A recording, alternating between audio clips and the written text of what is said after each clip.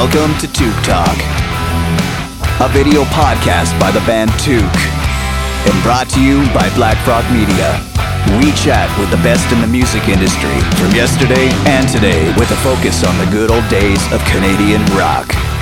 This episode originally streamed live on Tuesday, September 8th, 2020 on Facebook Live. Now, here are your hosts, Todd, Brent, Shane, Corey, and Darren.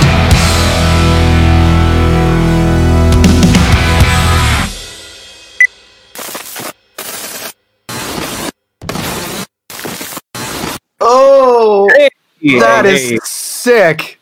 Wow, look at What was that? You got to abbreviate it again? Can you play it again?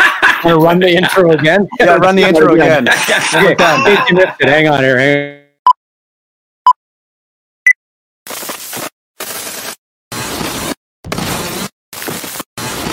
Oh, yes. I think it was even cooler the second time. Yeah. You're paying attention. Yeah, because I was actually paying That's attention. cool. Darren, you're a goddamn genius. Hey, with the cursing right away. That was marvelous. And thanks for tuning in. That's the show for today. Yeah. Just Where do we go from there? 5 minutes of graphics and then we're out. Yeah. Yeah. So first time in a while. We apologize, everybody. We couldn't be with you last week. Just scheduling and people all over the place and the world we live in. So we're back today, and first time I think in a long time that we've all been here. Brent, good to see you back. Yes, Brent's back. How are you, sir? Good. Good to be back behind the Jets logo. There we are. There we go. Yeah, right there, dude. Right there. Yeah. Hey, how about that hockey, by the way?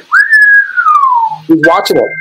I mean, it's kind of a weird playoffs, right? The teams super weird. in the playoffs are like, wait, the Islanders? It's been since the 80s or when? But, I love it. You know why I think it's cool? Based on last night's performance, my team we might not be saying that for very much longer. I know. What's Coley? Why I think it's cool the Islanders are in it is because my favorite team is the Capitals, and that's the coach of the Capitals when they won the Stanley Cup a couple years ago. Yeah. Who I believe is also a Manitoban, correct? Is he? Extra cool. Extra cool. Brand, you might know that. I thought somebody told me that. I don't know. I could be wrong. You should probably just lay claim to them anyway. That's what most Winnipeg people do is just, he's from Winnipeg. Yeah. Oh, no, I don't think it's Winnipeg. I mean, Manitoba, but yeah, so. Whereabouts in Manitoba would you be from? That raises a bunch of other questions. I don't know. If anybody watching... Our guest today lived in the Paw, Manitoba. This one lived in Lynn Lake, Manitoba. Right. So there's a whole other world of Manitoba.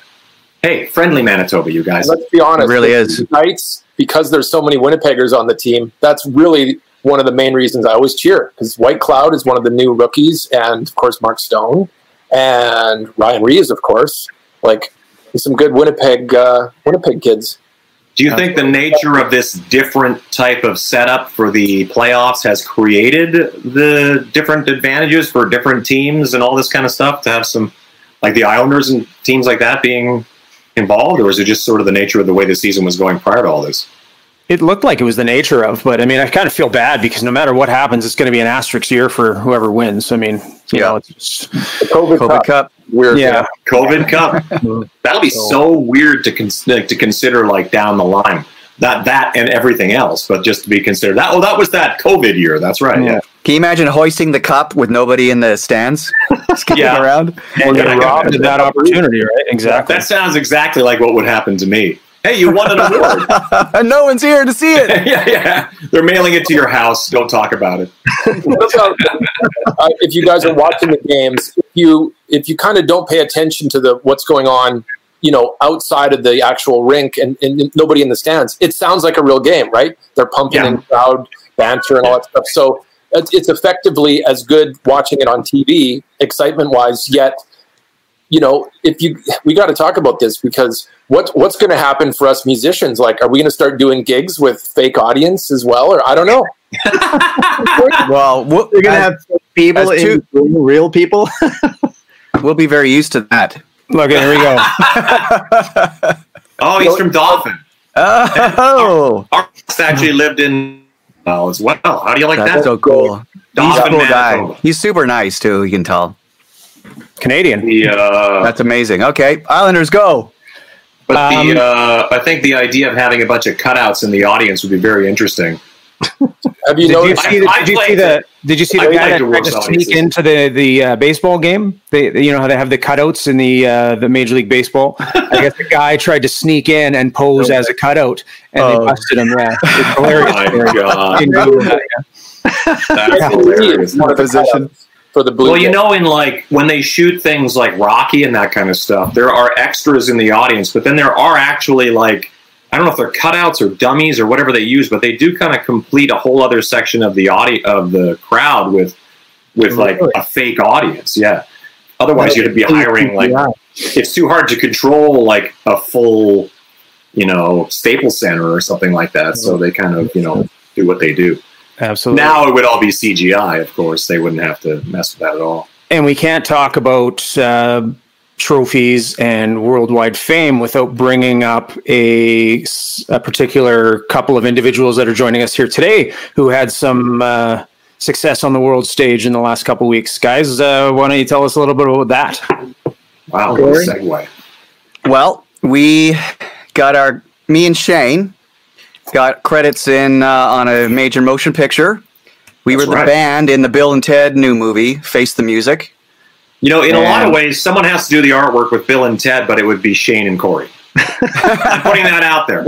Well, if you go and watch the movie, and the very end sequence when they're trying to save and unify the universe and all reality as it exists, when you see the girl on the drums, it's Shane playing the drums. When you see Ted playing guitar, it's me playing guitar. Right. So we but you're saying it's not Shane dressed as a girl. Shane's playing the musical part, the audio. Right. No, exactly. Yeah, we should just say that we're not. We don't appear in the movie. You just hear us. Yeah, but that's so cool.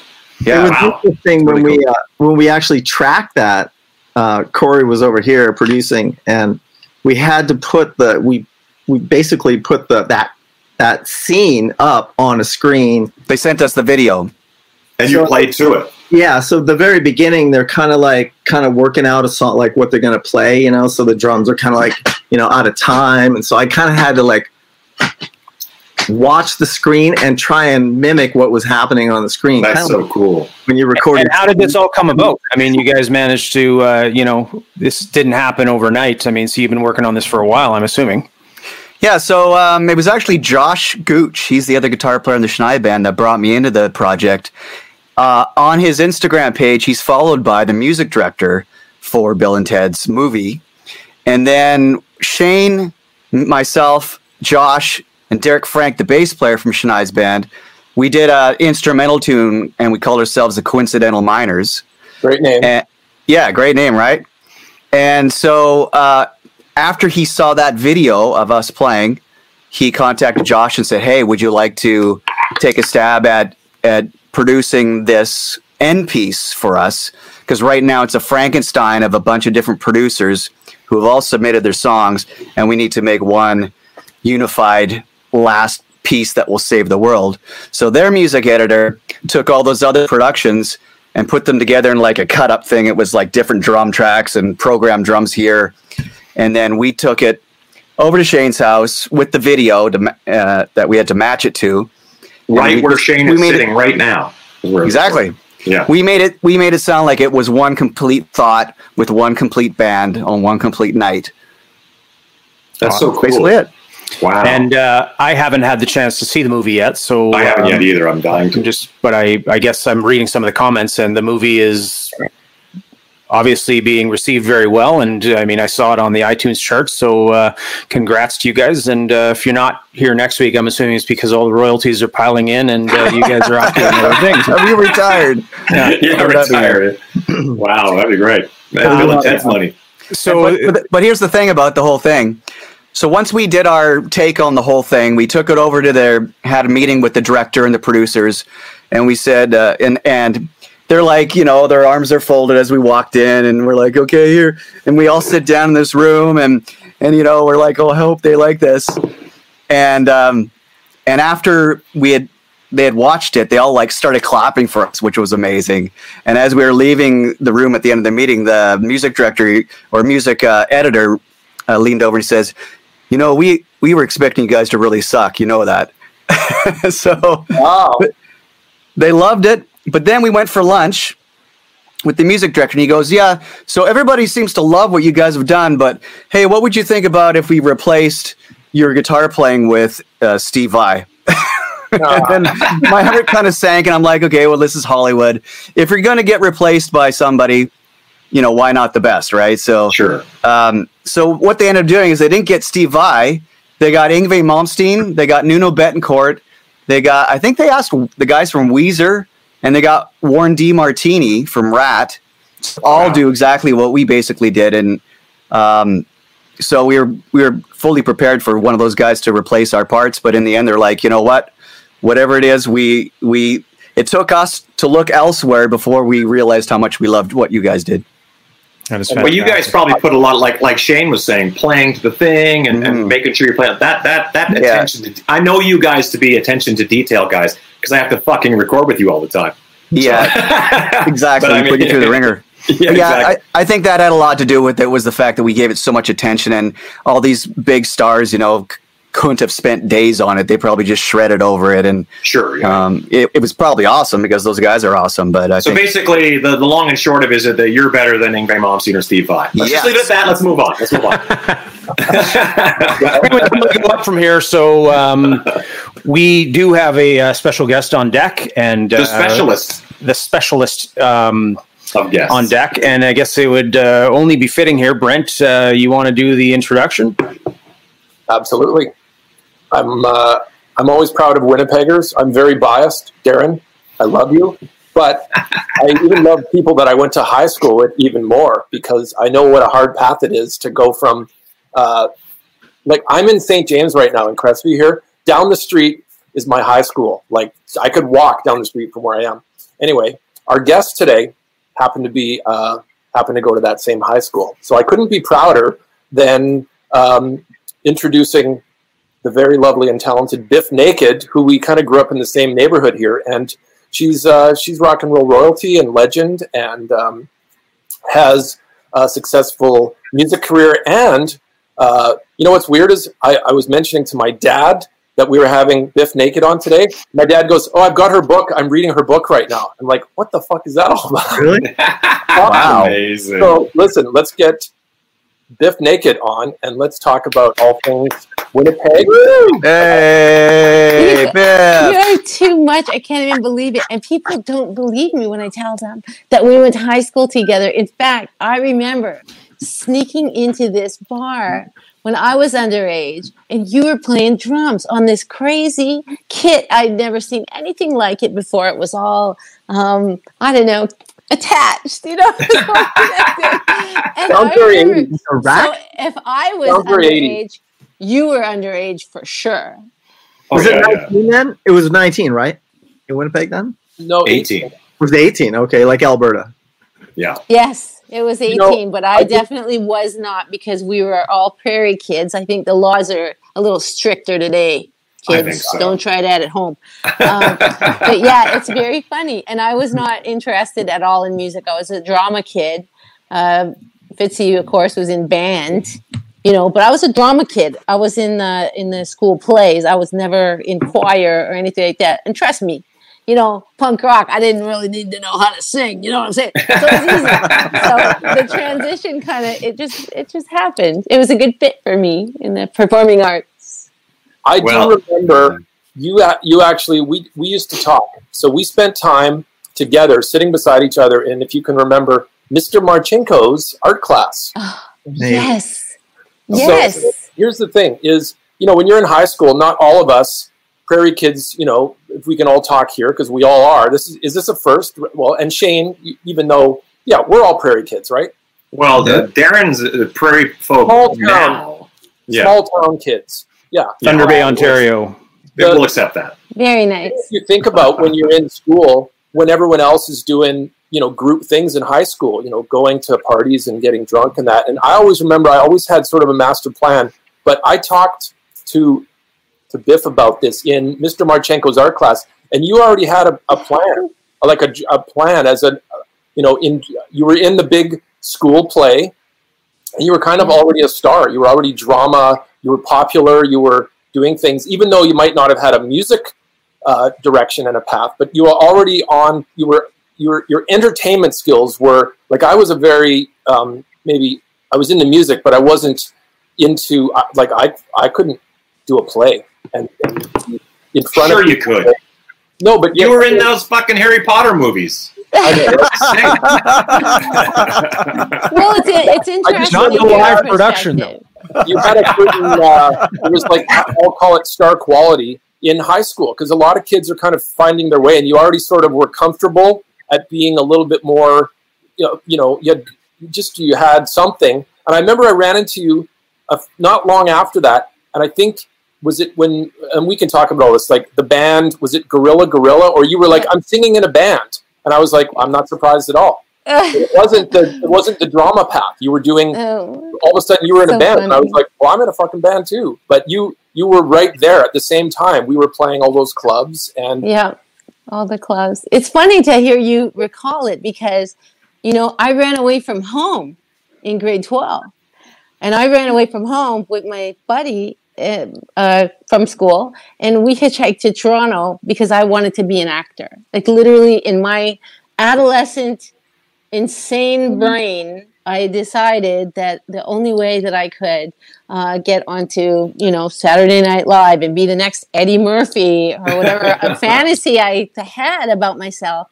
And we ran away from home, and it was a miracle that we survived. That we weren't killed. We met with a terrible misadventure, a lot of terrible things that occurred, and somehow I wound up coming back to Winnipeg, getting back into high school, and graduating. Like I don't even know how I managed to do it, and enrolling in University of Winnipeg theater program. Of course, I did. I had nothing better to do. Dropped out and joined Gorilla. Went on tour. With the Wongs, and that was it. And I've been on tour ever since. That's so awesome. Amazing.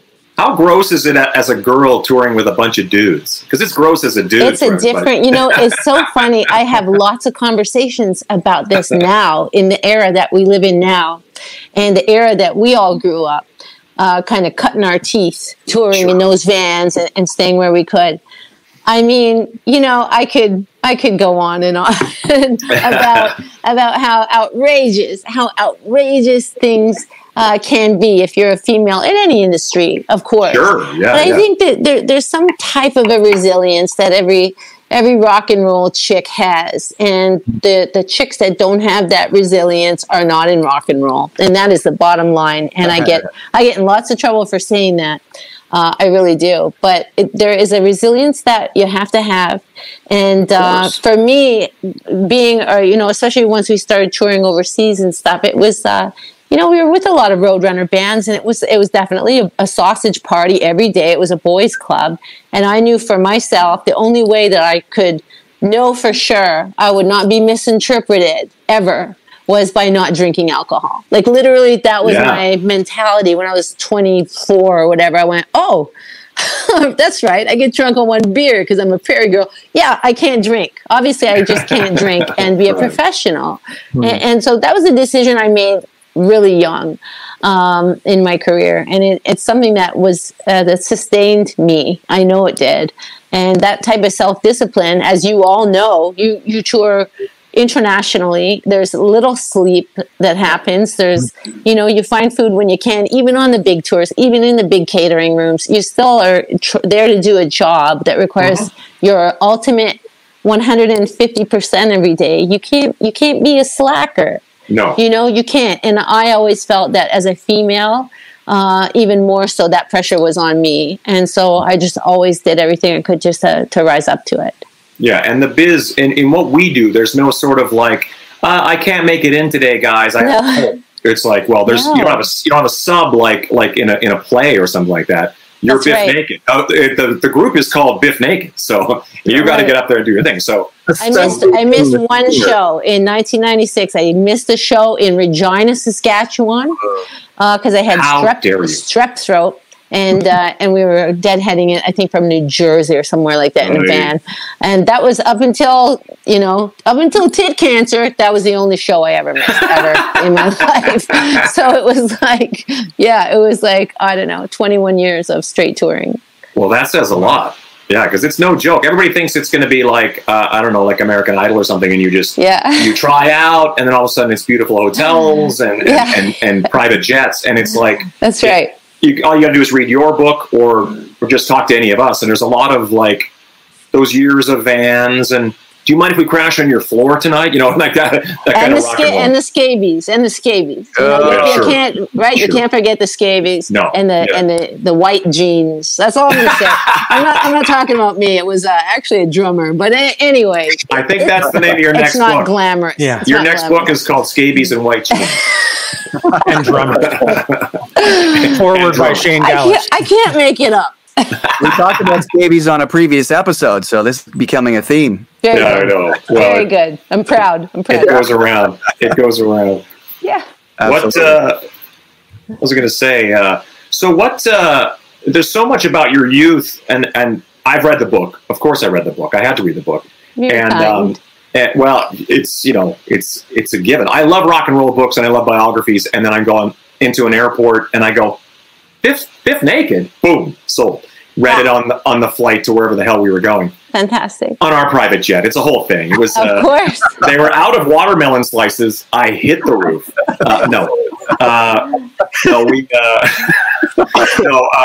But I think it's fascinating too because yours is such an interesting journey of born in New Delhi, adopted. Mm-hmm. You know, the Paw, Manitoba. I'm like, I grew up. Half my life was in Lynn Lake, Manitoba. So you and I both grew up in northern Manitoba. People don't understand not just Canada, but northern Canada is a whole other experience. Absolutely. And then, but the fact that I'm always fascinated by everybody's journey. Like every one of us, I look at us and go, these guys did this thing and ended up playing at this, at Download in England to 20,000 people, or Corey's been on. A million TV shows, and Shane's played in Tokyo. And then I watch Biff kind of do all this stuff, grew up in this little town, wasn't even sure she wanted to play music, and then she's on like Jay Leno, and you go like, damn, dude, like it's just watching these things happen is so interesting that I assume that this thing that made you want to go to Toronto and be an actor is exactly what works when you decide, I'm going to take this microphone, get up on stage in front of people, and sing, and watch it turn into that. I mean, you're a star. Having star quality is not something you're taught, and it's not about how high you can sing or how all that kind of stuff. It's something you just kind of were naturally born with, and something you cultivated. Like yourself and your brothers, by the way. But, myself anyway. I think that the thing about it is, and the thing that keeps propelling people who are performers and writers, like for me, performing was a great vehicle for my poetry and for my writing in lyrics, and it was a good fit for me. But the truth is, with all performers, there's an element of still always waiting to be discovered every single performance. And I think that really does carry us through our entire careers, and it continues. Doesn't matter how old we get. I mean, we can be like Anthony Hopkins or Tina Turner, and still every single performance, everyone is still always hoping that performance is that you're going to get discovered. Like that hope, that yearning, that longing to be seen and heard never leaves us. And I don't think I really understood that as I was a young performer. I think it took until, now. Well, that's interesting too. It's okay. When you bring up people like Anthony Hopkins, I always think that it's really interesting, like guys like him or say Bryan Cranston on Breaking Bad, when they kind of hit that level as they were like working actors, and all of a sudden they hit this other level in their 50s or, whatever, and you're like, damn. So it always kind of illustrates to me that we can be successful, but it doesn't mean it's time to put your feet up and sit on the hammock. It's kind of like you can always go bigger. And I think it's really interesting to imagine, at this stage of the game, I don't think you have any interest in like, I've done all that. I'm good. I love performing. Yeah, of course. Yeah. It'll never leave me. I love performing. I've written a couple more books. I love reading. I love doing speaking engagements. I don't know. I think that also our generation and Generation X and all the generations that were before us, we don't retire. Like, there's no retirement, really. I mean, look at Kiss. You know, there's no.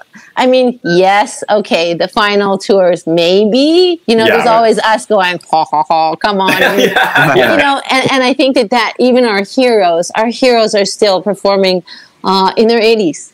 Yeah. You know, because we're all living longer. Hopefully, you know, pandemic notwithstanding, you know, hopefully we all survive well into another 30, 40 years of doing shows. Like, no doubt about it. I think we've all structured it purposely that way, that we don't have, you know, I mean, like, I never had that sort of side gig that I'll just become an accountant, you know, when this, because I'd probably be an accountant like 10 times already, because like any number of things would have happened where it's like, this ain't working out, bro. Boom. Yeah. So you go, oh, well, if you don't have a safety net, you just keep going, you know? I don't know a musician with a safety net. But by the way, if you guys need any accounting, call me. No, don't call me. Really, honestly, don't call me. I would love to go back to your origins, because you were born in India, right? Yes. And so I've been to India a few times, and I'm just wondering if you ever, if you have, it looked like Yogananda behind you, but I don't think it is. Have you ever been back to India to see where you were born and all that? Yes, 100%. And I was very, very lucky. You know, it was an accident. I was a little white kid, a little Caucasian kid born in India to a couple of teenagers who were there. And my parents, although they were there because the United Church in Minnesota sent them, they were not really missionaries. My father was a dentist, and so he was there fixing teeth. There's a bunch of schools there called Christian medical colleges and stuff like that, where they have just lots of great facilities and teaching schools and stuff like that. So it was really serendipitous that I was adopted by these socialist Democrat Americans that took my older sister and I back to the U.S. And then eventually, the PAW, Manitoba. After the PAW, we moved to Lexington, Kentucky. After that, we moved to Dauphin, Canada's national Ukrainian capital. And then we moved to Winnipeg, where I went to high school. And I lived in Vancouver for 30 years until I moved out to Toronto a couple years ago. But being back to India is always a goal of mine. The last time I went there, I did a tour of India. It was definitely 15 years ago. And everything about my birthright, my parents kind of drilled into our heads in a way. When we were 21, we had a choice of citizenships back when they still did that. I don't even know if they still do that today. And it's always figured very prominently in my life, in my just everything. And most particularly when I did get into music, and particularly punk rock music, I discovered Krishna core. And it really spoke to me because I was hugely interested in Hare Krishna and Hinduism and Jainism and Sikhi and just everything I could absorb about theology. I wanted to. And it also worked out with yoga. Also, because all my little buddies and I in the early 90s were all studying Ashtanga. So it all really went together very nicely. Were your parents, your adopted parents, were they like Christian then? Or? Oh yeah, definitely. My dad, so you were brought up Christian, is that right? Oh, definitely, yes. We went to so was there a rebellion? United Church. Oh, okay. Was there rebellion at all? Because it seems like you're kind of on the Eastern mysticism sort of end of things. Absolutely. And I think that I think that my father kind of accused me of cherry picking my whole life. He just said, you can't just read a book about Taoism and decide that you want to be a Taoist. And I said, well, why the fuck can't you? You know, it really spoke to me. And then that's how I discovered that I enjoyed reading about Buddhism, and I discovered the correlation, you know, with a lot of the early Buddhist stuff, and it just always resonated with me. Now, I think as I understand religion and theology as I get older, and hopefully smarter, I don't know if that actually works that way, but I find that a lot of them are the same thing, and I love it, and I love discussing it a lot. I do a lot of different talks in the work that I do with volunteering, and I don't know. I'm a big theology junkie. I love religion, but I think the truth is I love faith, and I love how people have faith, and sometimes that faith in whatever it is will carry them through a situation and get them through the other side. And it's incredible. And people who are faithless, regardless of what the faith is, even if it's just in themselves or in their good dog or in their kids, they tend to not have as good a time. You know, I just think that it's really interesting. If I could go back to university, you know, like you're talking about safety nets, I don't know. You know, should I go into, you know, divinity? Should I? I don't know. Why not? Why not? Or politics. That'd be a great like third act of your career. Is suddenly you're in divinity. Yeah. Well, it makes sense to me. There's an organization here that I really am interested in. They're a home hospice organization, and they do death doula training and stuff like that, and that's something that really calls me. I feel very drawn to that as I continue it going on. But we're making a new record, so that always throws a wrench in the works. And I love it, and I just love it. Did your veganism come because of your spiritual seeking? There was a man with a mohawk that won my heart, and my first husband. I was about 19 when I married him. He was a vegetarian, and he worked for Greenpeace, volunteered for them and stuff like that. And I learned all about his ideas surrounding food and food sustainability and vegetarianism and whatnot. And that kind of led me down the path. We were poor. You know, meat's expensive. Literally, we never bought it. It was expensive. So we ate a lot of chickpeas and peanut butter and you know, and hummus and rice and stuff like that. And it's just always agreed with me. Mm-hmm. You know, I'm a chick, you know, we got funny stomachs and stuff. It just always agreed with me. And as time went on, it occurred to me I never ate cheese. I never ate it. I never drank milk. So I went, oh, yeah, why would I do that? You know, and then it just kind of went on from there. Mm-hmm. And being a vegan, you know, not only was I the only girl on a tour, I was always the only vegan. Mm-hmm. And so it is not my nature ever to want to take up, you know, too much space in the room with a band, because I'm taking up all the space on the stage, you know. And in my personal life, I would rather them go get what they need to eat, and I will eat last. I will find a banana. I will find a tomato. I will find an avocado. And that's how I accidentally discovered not only was I raw vegan, because I didn't call it anything. It's just how I ate, you know, grab a banana, grab an apple. I discovered I was actually a fruitarian. Right. And, you know, it wasn't really intentional. It's just how I always ate. And I always viewed how I ate as a religion, something that was just very personal for me and very satisfying for me. I never wanted to impress it upon anybody else or drag them down my, you know, sordid path.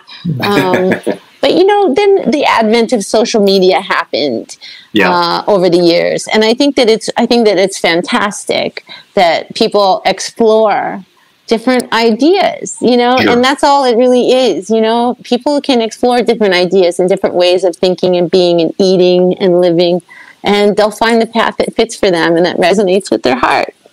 But you've also been super like fitness minded. You were always in killer shape, and we were always like, you know, I remember you being on Leno and talking to Kevin Eubanks about, what was it called? Diet manipulation or something. And I'm like, what the hell is she talking about? So I was like, and I was a huge fan. I knew him from, and of course he was all jacked up. He is a renowned musician. He's the most incredible musician. Comes from a very musical family. Totally. And we also were huge fans. We had the copies of Flex magazine with him in them. Wow. So we were like just flipping out about meeting Kevin Eubanks. It wasn't even about being on the Tonight Show. It was like Kevin Eubanks was there. And we were massive fans. And he's just such a lovely person.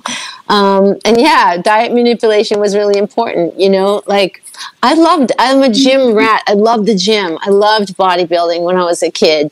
I love it. And to this day, I love martial arts and boxing and stuff like that. With COVID-19, I have not set foot in a gym. No. Up here in Toronto, everything was kind of, you know, still closed for quite a long time. It just opened. Mm-hmm. And, you know, I'm not there. I broke my wrist on BMXing in July, so I'm not there anyway. Damn. Yeah, it was very sad. It was also 4th of July. I broke my wrist, first bone I ever broke in my life. I can't believe it. Knock on wood. I mean, I can't even believe that. Damn. It was exciting. I felt like I wear it like a badge. That was pretty badass. How did you go over the bars, or what did you do? Yeah, I wish I could say that it was doing like a crazy backwards double, no footy over the things, but really, I was just trying to break my fall with my wrist, like people are wont to do, Yes. and yeah, that crazy wrist. But my surgeon, Dr. Lopez, was so amazing. He actually you can't even tell where the scar is because he wanted to line up the tattoos. Of course, I was like, it's okay. Scars like are cool. I think scars are cool. I'm like, make it look really, really, really disgusting because then I have something to talk about. No, didn't happen. Made it look perfect. Yeah. How old were you at your first tattoo? Oh, I always like to say I was 18 years old. I was 18. The first tattoo I ever got was the Eye of Horus, the all-seeing eye. It says in Wikipedia, just so you know, that you were 16. So oh, yeah. I don't want to call you out on that. The parents appreciate it when I tell their kids that I was like 25 or 18. I tell everybody I was 11. So very good. Because I'm so hardcore. And you did it yourself in prison. I only wanted one tattoo. I don't know how it happened, but I only wanted one. It always goes that way, doesn't it? It does go that way. But I like it. And I like the idea of recording really important or powerful words to us in our skin. Like, to me, that's just really what it was all about. And I just, You've decorated your temple. That's allowed. You can decorate your temple. Well, it depends on who you ask. Well, that's true. Yeah. You ask God and Jesus, they frown upon it. I know. There's a lot of heavy cats that are like, oh yeah, shit, no, you're going to hell, kid. I'm like, thank God, that's all where my friends are. So. Exactly. That's amazing. Rules again in Japan because you spent so much time there with tattoos. It's still kind of like, how does that work? Japan? Oh, Japan tattoos? Yeah, and tattoos. Yeah, it's kind of you can't really sport tattoos so much in the culture. I mean, as a gaijin or a Westerner, someone that comes over, you can, but Japanese tattoo art is a huge thing. It's associated with Yakuza. So if you have a tat, it's like immediately you're going to get that. Oh, is he part? Is he part of the Yakuza? So what is Yakuza? Is that mafia or something? Mafia. So many big words in today's episode. We're all going to have to run to the dictionary after this. Yeah, so if you do happen to go out where you show the tattoo, or like you go into a hot tub or something like that, you just have to cover it up. In China, I remember they made us like, you have to wear a long sleeve shirt to the gym or whatever. And I was like, what? I'd never even experienced that. So it makes you feel pretty hardcore when you're finally in a country where it's like, whoa. Because remember when you were a kid, we all remember this because we grew up at a certain time. I'm watching Cobra Kai now, so I'm so in the 80s. In my my gosh, everyone is watching Cobra Kai. But remember when, even if you had slightly long hair, they wouldn't hire you to pack groceries, or an earring or anything like that. I'm talking as a guy. I don't know about the girls. Mm-hmm. And now it's like you go to Starbucks and the guy's got the tattoo on his neck, and you go, dude, good for you, sir. Sometimes tattoos. I see piercings. Exactly. Back when I was a kid, if you had like a Corey Haim mullet, you were going to be like, you got to get a haircut before you work here, sir. That's right. I remember coming home with my earrings, and my dad was just flipping on me. He was sleeved, actually. Really? Ironically enough, yeah. My dad. Yeah, you're amazing. Yeah, rock and roll. So let's talk about the difference between Vancouver and Toronto, because I have always thought this myself. My band was from Saskatchewan. We went to Vancouver. Well, Bob Rock brought us out to Vancouver, but I often think Fancy. now, I'm dropping names, watch your feet. Big time. So I remember saying, now in retrospect, I go, it would have been interesting to go to Toronto, just because Toronto was so much more when you go to Toronto, you do a tour across Canada. Often by the time you get to Southern Ontario, there's as many gigs in Southern Ontario that there has been to get to Ontario. And I thought to myself, when I talk to I Mother Earth guys or Tea Party guys, and I go, I totally understand how you can cultivate an entire career, because in Vancouver, as you know, unless you're going to stop in Kelowna or Kamloops or Cranbrook or one of those towns, often your tour starts opening show in Vancouver, and then you're absolutely knackered by Calgary. So it's a 12-hour drive to Calgary, and then you're kind of and then the rest of the country is what it is. But But Toronto, and because the industry is in Toronto as well, so I assume that's what's brought you there. I know we kind of talked on this briefly earlier. How long have you been there? 19 months, you said? Yes. And I mean, the thing about it is, I don't know, all the book publishers that I was working with were here. All of our publicity teams were here. And it was time for a change. And I know that a lot of people have left Vancouver due to economics as well. Word. But here, it's kind of the same in a way. Yeah. I don't know. There was a lot of my friends basically kind of felt I defected. It wasn't just that I moved; it's that I defected. And because you kind of are synonymous with the city of Vancouver. Like when I first went to Vancouver, it was kind of like you were already the reigning queen. So the fact that you're not there is kind of interesting. Well, I never say never. I think that I'll wind up back there for sure. Sure. But it is a great city. It is an amazing city. It's the best city in the world is for beauty. Yeah, it is. Yeah. Well, that depends on where you find it. I suppose. Because I've discovered that where we are here, it's, when I was talking about BMXing, what we do is we go in all the little back lanes in Etobicoke, and we freestyle, do street riding, and I'm obsessed with chop shops and the history of the mafia. Huh. Moose Jaw. Yeah, Moose Jaw. El Capone, come on, the tunnels, the caves. I'm obsessed. I think it's really beautiful here. There are so many songbirds. There's cardinals here. There's a lot of blue jays, and I'm quite obsessed with them. One of our fellas, our guitar player Doug Fury, has just relocated back to London, where he's from. Yeah. And please say hi to Doug for me. I haven't seen him in years. I love that guy. We'll see him this weekend. Amazing. But yeah, and I mean, again, all the little wildlife and all the songbirds are very different than they are on the West Coast, and I'm just I'm enamored. Sure. I'm enchanted. Absolutely enchanted. I think it's important once in a while to change your comfort level, because I did the same thing when I came to the U.S. It was sort of like, you couldn't be in a more different place, but it changes your entire perspective, and it sort of makes you kind of like reevaluate and appreciate what you did love about where you were, but you're always in a sense of discovery, which I think is important, especially as a creative person like yourself, because you're not just as a singer in a band, but as a person who's always been poetry and spoken word and that kind of stuff, that I think that I don't think people forget, but I think it's such a big part of what I think about when I think of you, is not just this sort of wild punk rock singer kind of thing, but the actual the spoken word stuff and the lyricism has always been hand in hand with that. I assume that's still going on. You're still going to keep doing that till the end of time. I think you guys flew right over us, though. I mean, Fitzy, don't you agree? There's tons of dirty back alleys and chop shops in Winnipeg. I mean, yes, there are. The dirtiest, baby. The dirtiest is right. I think what's great about Vancouver, growing up in the prairies, you just think, well, the weather's beautiful.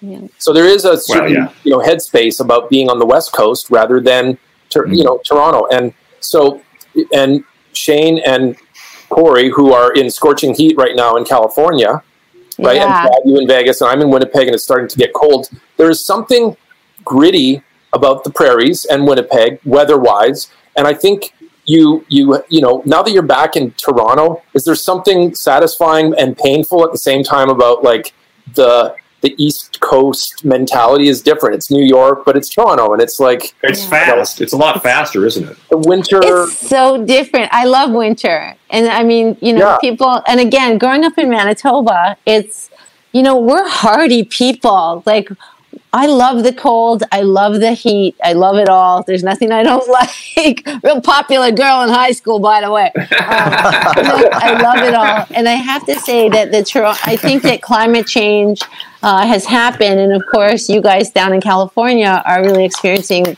a lot of the horrors of that. Right. But equally up here, Toronto is in southern Ontario. I would say the cold, like Winnipeg cold, never happens here ever. No, that's true. Yeah. And it only really gets a little bit, I guess, treacherously cold. Maybe 2 weeks. Maybe the rest of the time is just Canada cold. But it's not Winnipeg cold. No. No. Nothing ever is. No, and I can't remember it. I cannot remember. The older I get, I can't remember anything bad. And I don't think that it's because I like block out the bad, because I have considered that. But it's not. The truth is, all of my memories, even with frostbite and having rehearsal spaces with no heat and all that stuff, boy. I just have fond memories. I just do, and I have to just laugh at all the stuff we endured. It's funny that you say that. I remember Fitz and I did a Corey was there too. We did that thing with Chris Jericho in Regina, Saskatchewan. Remember we did that thing? And that was the first time I'd been in Saskatchewan in a long time, because I'd been living in the States, especially down here where I'll see something on TV and someone's wearing a scarf and a big jacket, and I go, "Ooh, I remember getting to get." You think about like, oh, I'm going to wear that awesome jacket. Now it's like the idea of wearing a jacket is like 1 week a year. You know, it's like, that doesn't make any sense. But we went to Regina, and I remember opening the door to the hotel door open to get to the van, and it felt like Jack Frost punched you right in the face as hard as he could. And I was like, good Lord, we grew up in this, Corey. and that was Grey Cup weekend, right? Yeah, they played football in that weather. Yeah. It was literally 40 below. Can you imagine that the football must be like hard as a block of ice by that point? Oh, yeah. Well, hey guys, I think we all admit that night we were on the field for last year's that's right. Too, yeah. Again, Regina, come on, none of us could hang. We were crying. That was the toughest gig I ever did, I think, in my life. We tapped out. That was the hardest gig I think I ever did. I remember showing up in the day, and it was literally a blizzard in there. Yeah. I'm looking at this drum set that's just in pieces, and I'm all bundled up. So it's just safe to say that you guys have gotten really soft after leaving. Yeah, absolutely. No, it was admittedly so. Yeah. And then I had to put it all together. But I think even if we lived in Regina, Saskatchewan, that would suck. Like, it was tough. It was tough, yeah. And I remember looking at Todd, like, after, we'd break, we did, like, a bunch of these little segments. And I remember looking at you, Todd, and I'd never seen you, like, bummed out at a gig, but...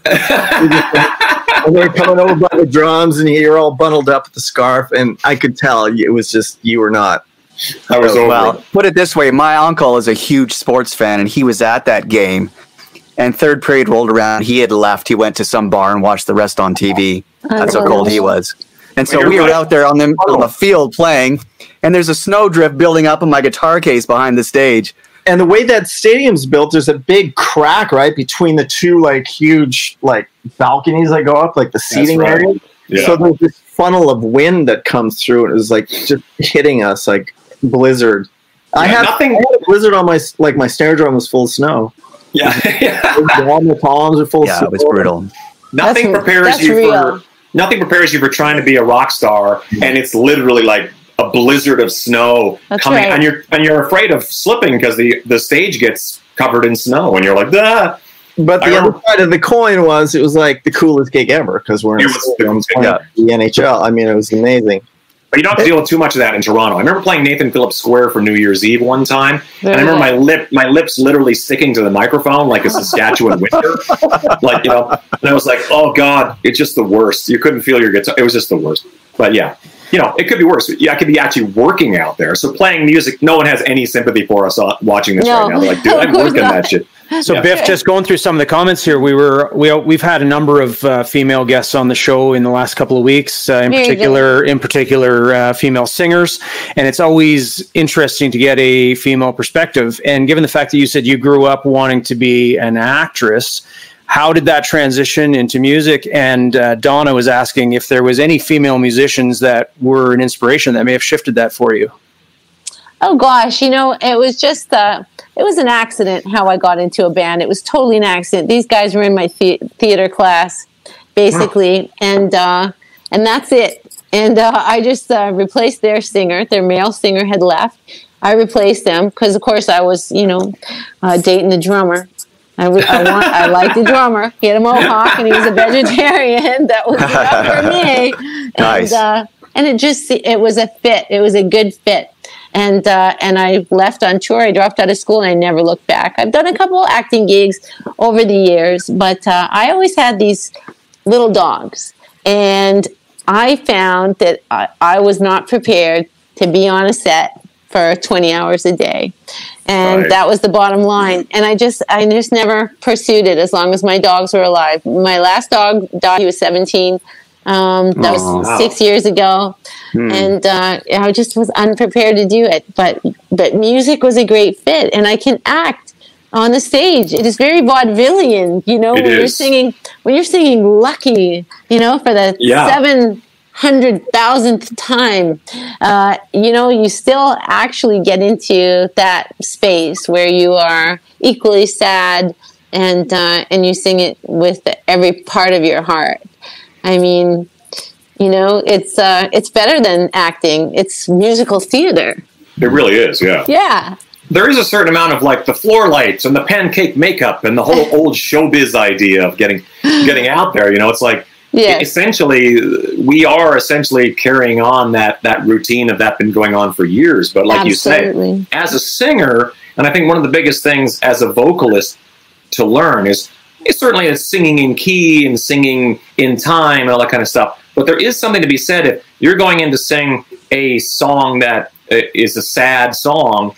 Yeah. You kind of have to convey that. And if you don't, and the best singers do convey that. And I think that's how people react to it, as opposed to just, I sang this song perfectly in key, but I really didn't feel any of it. I assume no one's going to feel it, And the same with and that's why hip hop or metal works, because it's so angsty that those guys convey that. And the same goes for you, because the course of your show has all of that. It has hot peaks and valleys of emotion, and you're so good at doing that.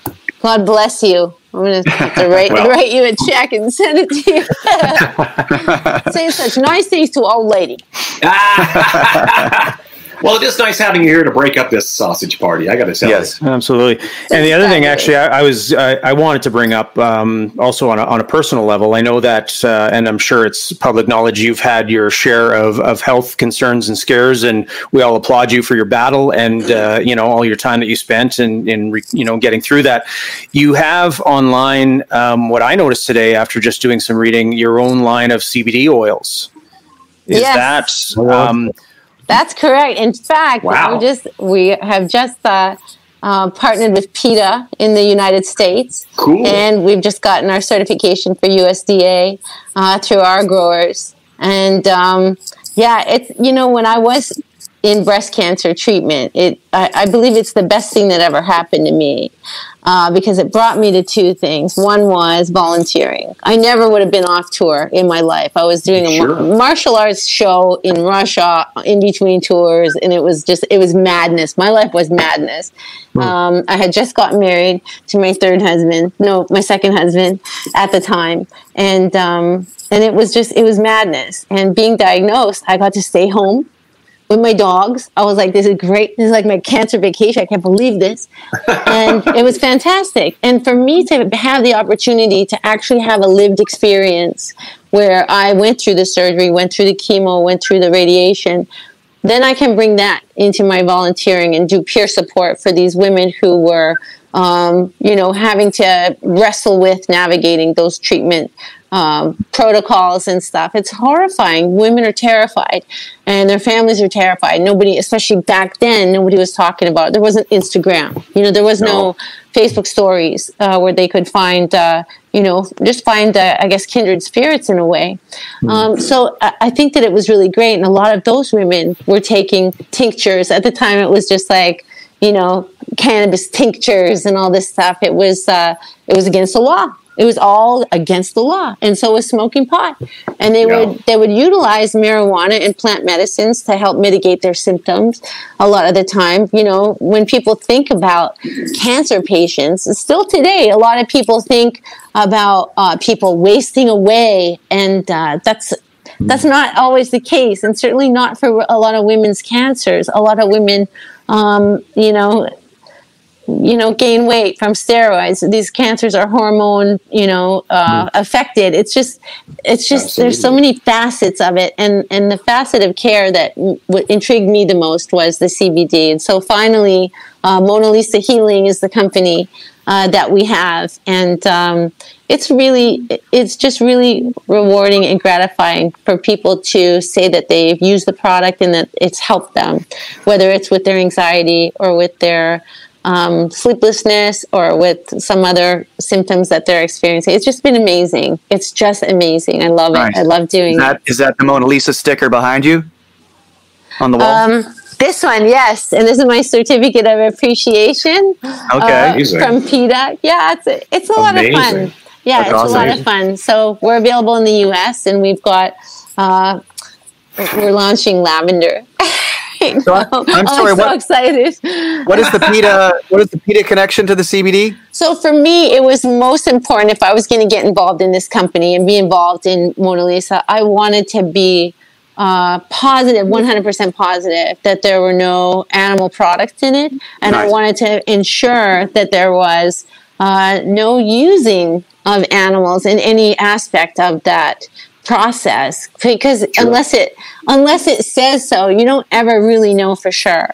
And so I wanted to have a product that I could assure other people, especially for our, we were trying to do a pet product, because right now, I mean, if I would have had CBD for my Bichon, for example, who had, back surgeries and herniated discs in her little hairy dog life, CBD would have really helped her. And I know that it does help a lot of senior dogs, and we do donate to rescues and stuff like that. So the PETA certification was really important to me because it's a recognizable validation that, if people don't know me or they don't know the brand, at least they can be reassured that there's no animal cruelty. It's a cruelty-free product.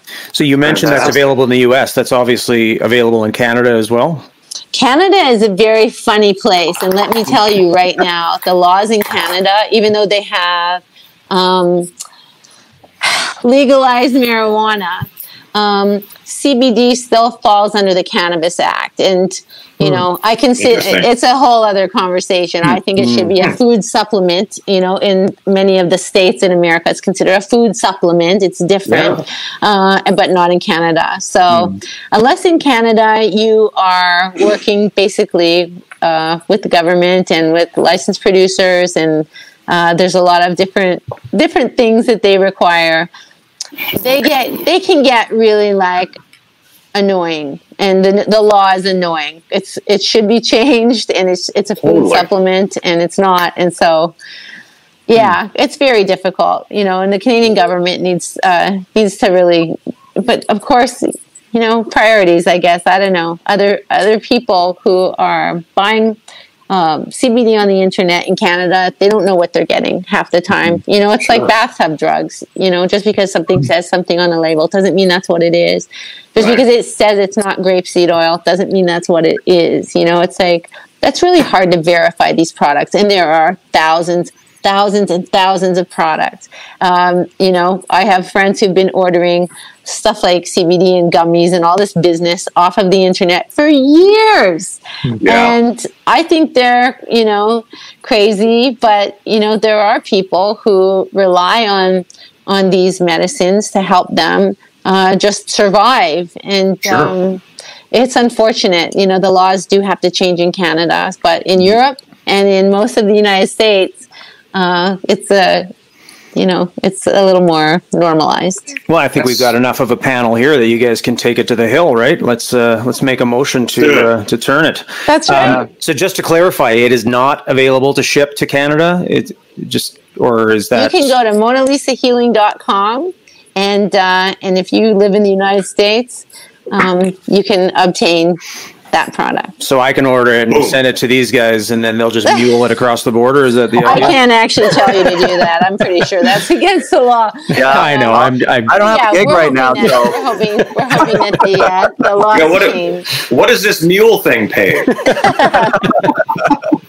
Well, and this is the thing, CBD is in coconut oil. I mean, it's just like it's not only harmless, it helps people, and it helps people with a variety of different ailments. It helps their children, it helps their aging parents. It's just like, it helps their pets. So the reason I ask is I have a daughter that has epilepsy, and we've tried CBD oil, and like you said, it is just really hard to access, and there's not a lot of information about it. So I was just interested in your take on that. And when I was browsing through the site, I noticed there was a number of different things there that looked great. And unfortunately, like you said, we're just on the wrong side of the border for that. So Well, until the laws change in Canada, we're trying very hard.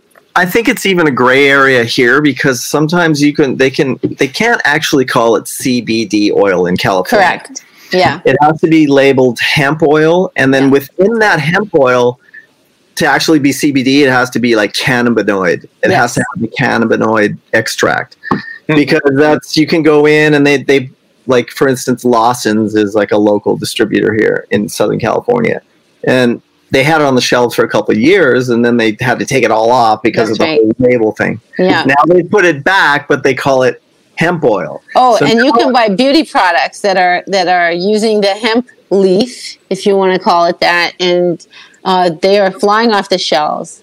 Really? And they might not have even a trace in them, but it's big business, and it's fascinating. I mean, people are. And I made that mistake. I actually did because I take it for sleep, and I bought it on the internet, and I got it, and it was like, oh, this is not actually cannabinoid oil in this. It's hemp. It's hemp oil, right? Not cannabinoid extract. Anyway. Yeah. It's fascinating. It's a fascinating industry, and I mean, the bottom line is, for me, to be involved in it, all I really want to do is help people. Like, that's it, that's all. Absolutely. That's all it's for. And it was because I met so many women in my breast cancer groups that were using it.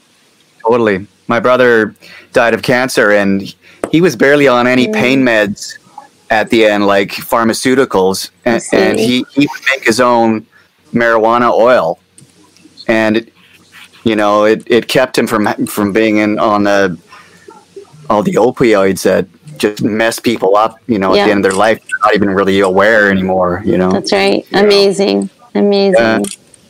So that's cool, and that it's PETA certified. I think Darren just put it across the screen there, so check it out. We're going to definitely check it out. Yeah, definitely. Cool. Yeah, absolutely. That's really cool. So how do you stay? You've had a lot of kind of dark things happen to you in your life, from running away to breast cancer, and but you seem so optimistic. So what do you attribute that to? How do we all get so optimistic? Because there's a lot of shitty things going on in the world. Well, I don't know. I've read a lot of different things about toxic optimism recently, where people are saying, well, if you're too optimistic, that's toxic and all this stuff. And I was very concerned about that, because I thought, wow, maybe I better check myself. Maybe I better check in and see what the deal is. I think that optimism is, for me anyway, it's always been a coping technique, and it's always worked. Regardless of the situation, whether or not, we played a concert in Fresno, California in 1992, where a gang decided they didn't want us to play, and they stole all our equipment while we were on the stage. And instead of us being upset, we counted how many Mickey's Big Mouth we had in the van, which was a brand of beer, I guess. I don't know what it was. And we decided not to get bummed about it and carried on. And, these are little examples of things where I can find a silver lining in just about anything. And even if I make it up, I will find a silver lining in something, because it's just true. There always is a blessing in everything. And I don't think that optimism will ever hurt anybody. Ever. No. I don't think it's naive. I think that, sometimes it can be forced. For sure. I've had to force optimism many times, but I don't think it's because I'm a performer. And I don't think it's because my parents dragged me to church kicking and screaming every Sunday, because they sang in the choir, so we had to go. I just think that it feels good. I think the bottom line is that being optimistic and keeping your hopes up really does. It feels good. It feels good in your brain. It feels good in your body. And it makes other people feel good around you, and they're losing hope, regardless of what the situation is. And I just think that's how I'm always going to be. I mean, I don't know. There are some times when I just think, am I wrong? Am I delusional? Am I tra-la-la in that movie? But I just think that the bottom line is it feels better to be positive, and that's it. Like, it's really simple. It just feels good. Especially during this current climate that we're living in on the planet, it's important to be, to look to someone like yourself and go, hey, you know what? She's right. If I focus on this and this and this, things aren't so bad. You know what I mean? It's very easy on a day-to-day basis to get focused on the traffic or whatever the regular life stuff is. And we have to remind ourselves, it's like hearing you say, you get cancer, but you get to stay home with your dogs. It's like, wow, what a cup half full situation there. I've not been through anything close to that, so I can't even comment. But it's to hear you say that is like, wow, I got some work to do. I'm going to sit down and do some BIF work in my brain today. Well, I had the same haircut since I was 18 years old. Losing my hair was fantastic shit. Let me tell you that.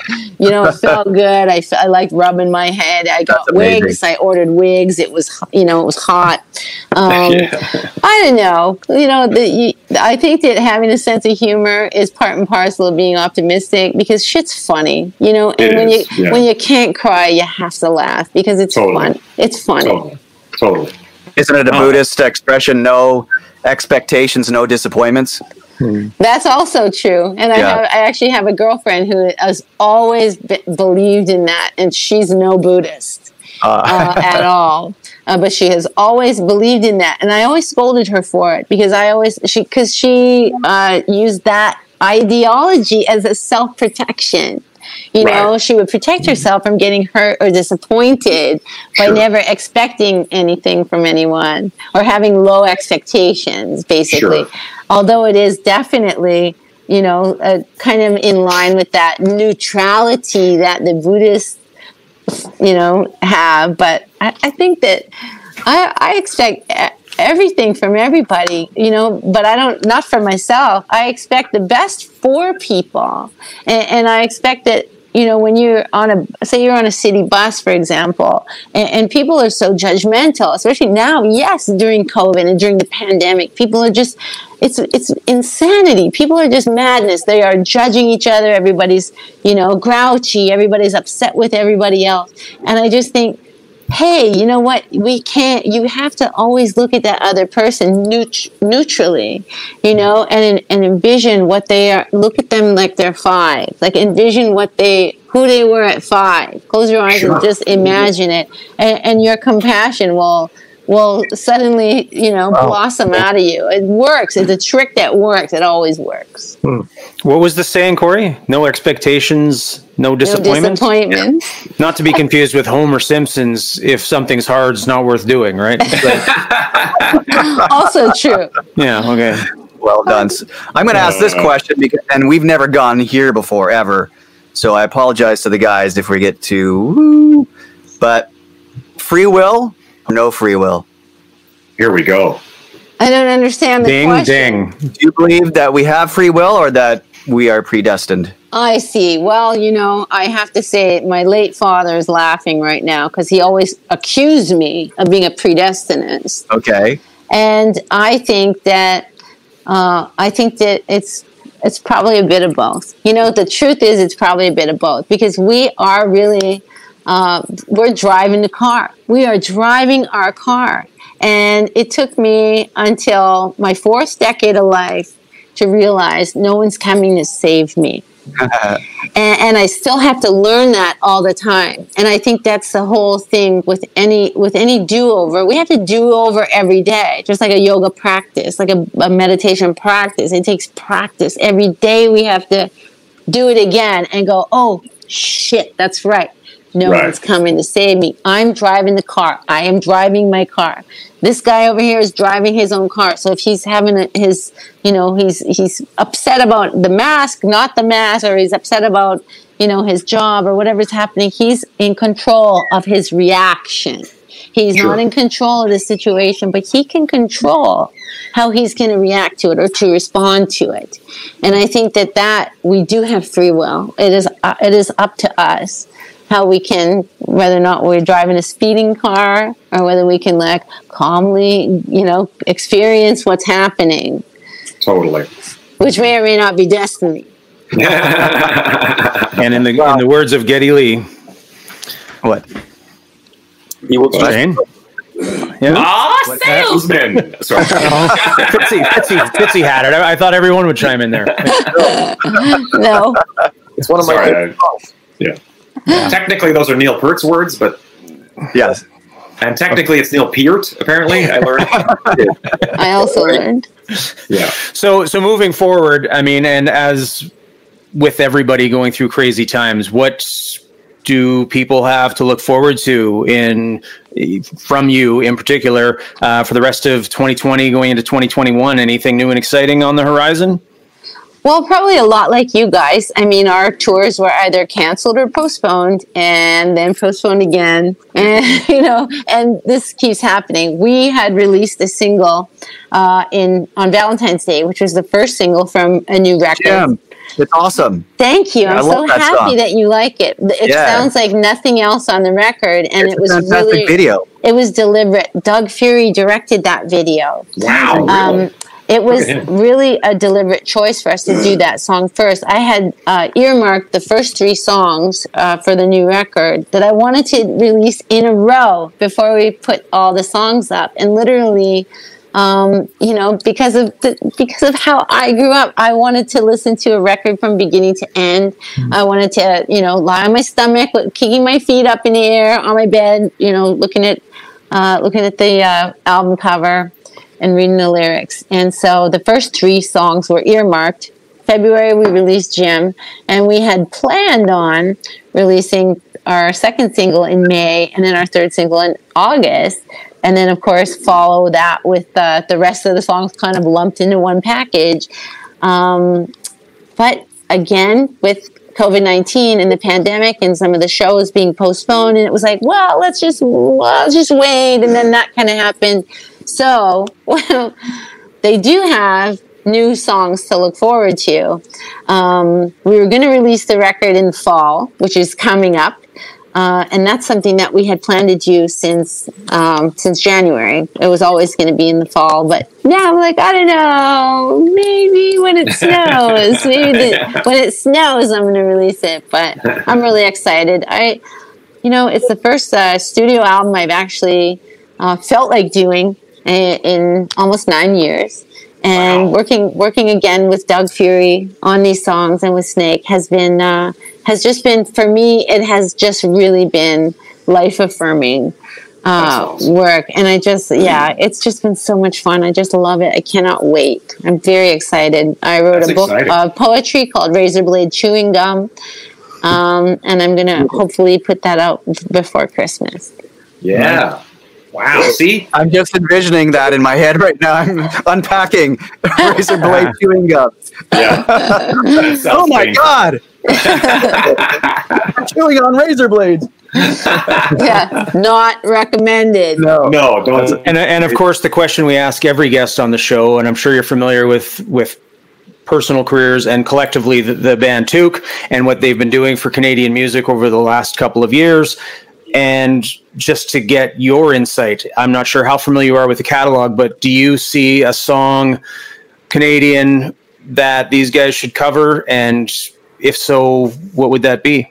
Yeah, what have we missed? Goodness. What have we missed, Biff? We've covered 1 million Canadian songs, and I'm curious to hear your perspective. Have you covered Get It On Credit? We have not covered Get It On Credit, but we did do a Toronto song. We did Enough is Enough. Yeah. I could easily Get It On Credit. Very good. Get It On Credit. Right? See? Yeah. Now, are you saying that just because you moved to Toronto, you have to say the band Toronto? Is that how that works? No, I just think it's obligation. I think that it's a fun song. It is. Yeah, that is classic. That's actually. Yeah. I stood in line and got their autographs on the Get It On Credit tour. Oh my now goodness, I know that is people. Hilarious.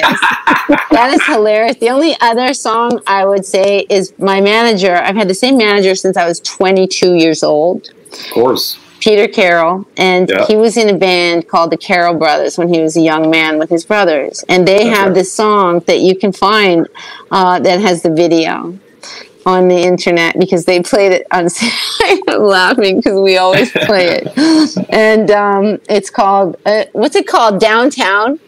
I think it's called Downtown. Yeah, I remember Downtown. That. Yeah, I remember that whole thing. That's a Carol Brothers song would be pretty fantastic. Amazing. They had no shirts on. They would whip their guitars. Oh, really? Oh, yes. And what about something from your catalog? We all know Todd is no slouch when it comes to doing a female voice. Songs? Yeah. You know, Super Beautiful Monsters remains my favorite record, Todd.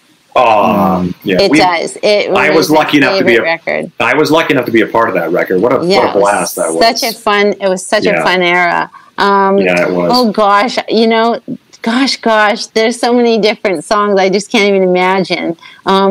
People like what they recognize. I find, even if I sit there going, yeah, but this other song had some interesting timing. There's a backwards forward part. People don't give a shit, man. They just they only want to hear what they know, and so it would be an honor if you played any of the songs. There you go. Anything. Yeah. Who did you like in the Canadian bands when you were a kid? Oh boy. Well, I always liked Anvil because when when I was at an impressionable age, I was down in New Jersey at the place called the Bird's Hill. And at the time, John and Marcia Zazula were co-managing me with Peter, and they took me to the Bird's Hill to see Raven and Anvil. Yeah, Raven. Yeah, and it was this, what was it? It was some particular thing. But anyway, and Lips performed a song where he was on. All I can remember was his lyrics going, 5 nickel shuffle in the shower with soap, and I was blown away. I was just like, this is the best thing I've ever heard in my life. And I was like a devotee. I loved Anvil. I just loved them. Lips is coming on here soon. Amazing. They're so fantastic. They're so, and their documentary was so fantastic. We're going to get him to do an acoustic version of that one, I guess. Yeah. Oh my God. That was pre-Metal on Metal. Was that like it was just so good. It was so good. It was just that might be post. That and there was a song, I think it was called My Bush Pig or something like that. I was just like, this is amazing. I was just like, just blew my mind. Was that, what record was that? Was that Back Waxed? Because that was Metal on Metal. It was like the old. Come on. Like, how amazing is that? I know, it's just so funny. March all those records, like when they were brand new. I remember going to Records on Wheels. Did you ever go there, Biff, on Portage Avenue? Yes, I did when I was allowed. Yeah, it was such a good selection. Like they had all the metal, all the punk, all in one store, and I bought everything from Anvil to whatever, Venom and everything in between. Venom. Oh, Venom and Voivod. I mean, that was also groundbreaking. Also Canadian. Yes, Voivod's also groundbreaking. Yeah. What year did you move to Winnipeg then? So Gorilla flipped a coin. We were either going to drive to Toronto or to Vancouver, and that was in 1990. And I moved there to Winnipeg in '84. Okay, that's a good year. Whatever year the Power Slave Iron Maiden tour was. That sounds about right. Yeah, because that's when I was living there. Yeah. So you were really did you like bands like Harlequin and like the Winnipeg bands and Street Heart, or were you more metal? Oh yeah, for sure. No, I totally liked every band. There was a lot. See, one thing that the Prairies had that was great was cover bands. Yeah, right. And so the Chocolate Bunnies from Hell. Oh yeah. Were like, I would go see them constantly with my little girlfriends. We were underage, of course, but it was like. Man, it was how I was introduced to like Depeche Mode. It was how I was introduced to a lot of these other bands that I wouldn't have known had I not seen them covered by the Chocolate Bunnies from Hell.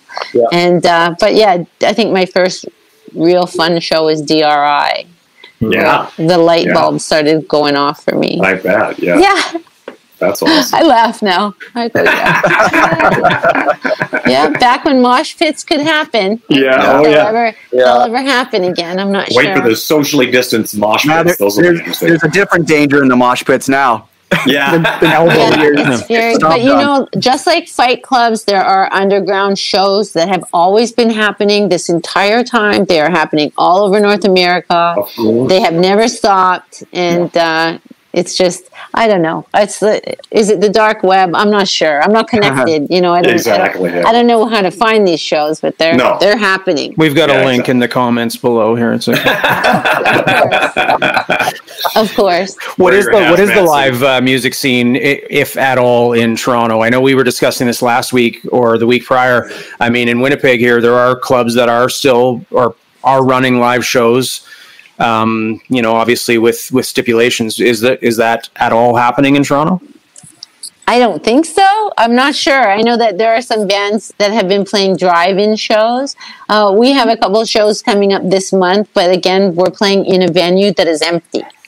Oh. And it will be streamed. Sure. Wow. But the end of the month, we're playing up at the Neat Cafe. You guys know the Neat guys. In not Orange Fire, it's Burnstown, Ontario. Oh, okay, yeah. Lovely place, and that'll be an outdoor, socially distanced show. So I'll keep you posted. And where could people find out information on that? On social media, on the Facebook page where the events are listed and stuff. I don't have a Bandcamp page because someone else took Biff Naked as the name, and I've never been able to access it. That's weird. Which happened on Instagram too, which is why it's Biff Naked Official. I think on Instagram, I don't know. I can't keep track. I can't keep track. My favorite thing is the guy on Instagram who's just like Mike Smith Official, but he's just some guy. Right. It's my favorite thing in the world is, you know.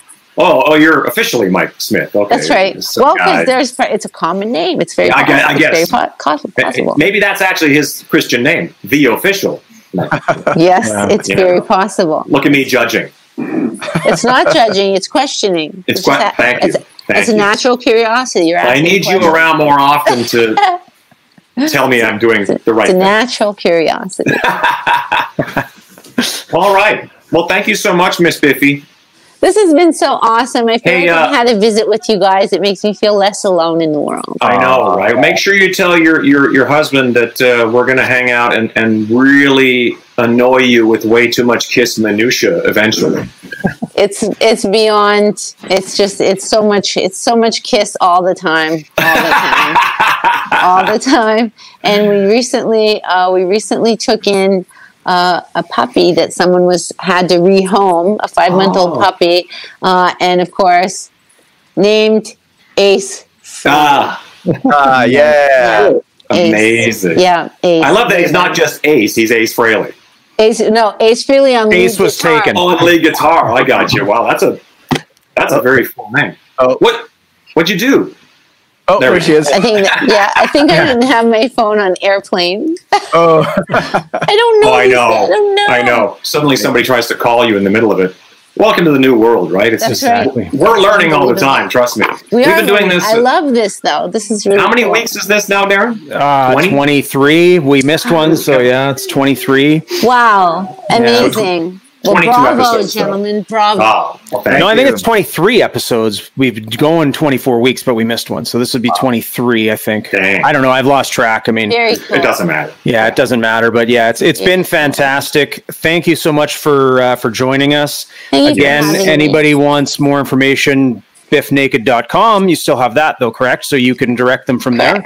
Yes. Search on social media. And, of course, MonaLisaHealing.com. That's right. Check it out. And again, like to thank everybody for tuning in. If you enjoy the show and you're still figuring out what those little stars are that Facebook sends you because you're such a great listener, feel free to donate those back to us because we can put them into making this show better every week. So we appreciate everybody for tuning in. Again, thanks, Biff. Thanks, guys, for joining us today. And we will see you back here next Tuesday. Do we know who we're talking to next Tuesday, guys? Somebody. I think we do. But join us back here for somebody. Oh, you know what? I think we might have official. We might have the official Mike Smith. He's coming out with an awesome vegan gumbo recipe. Yeah. We will get that information to you sooner than later. But for now, enjoy your week. And again, thanks for tuning in. And we will talk to everybody later. Thank you, Beth. Bye, everybody. Bye, Thank guys. you. Love you, Beffy. Thank you. Miss you.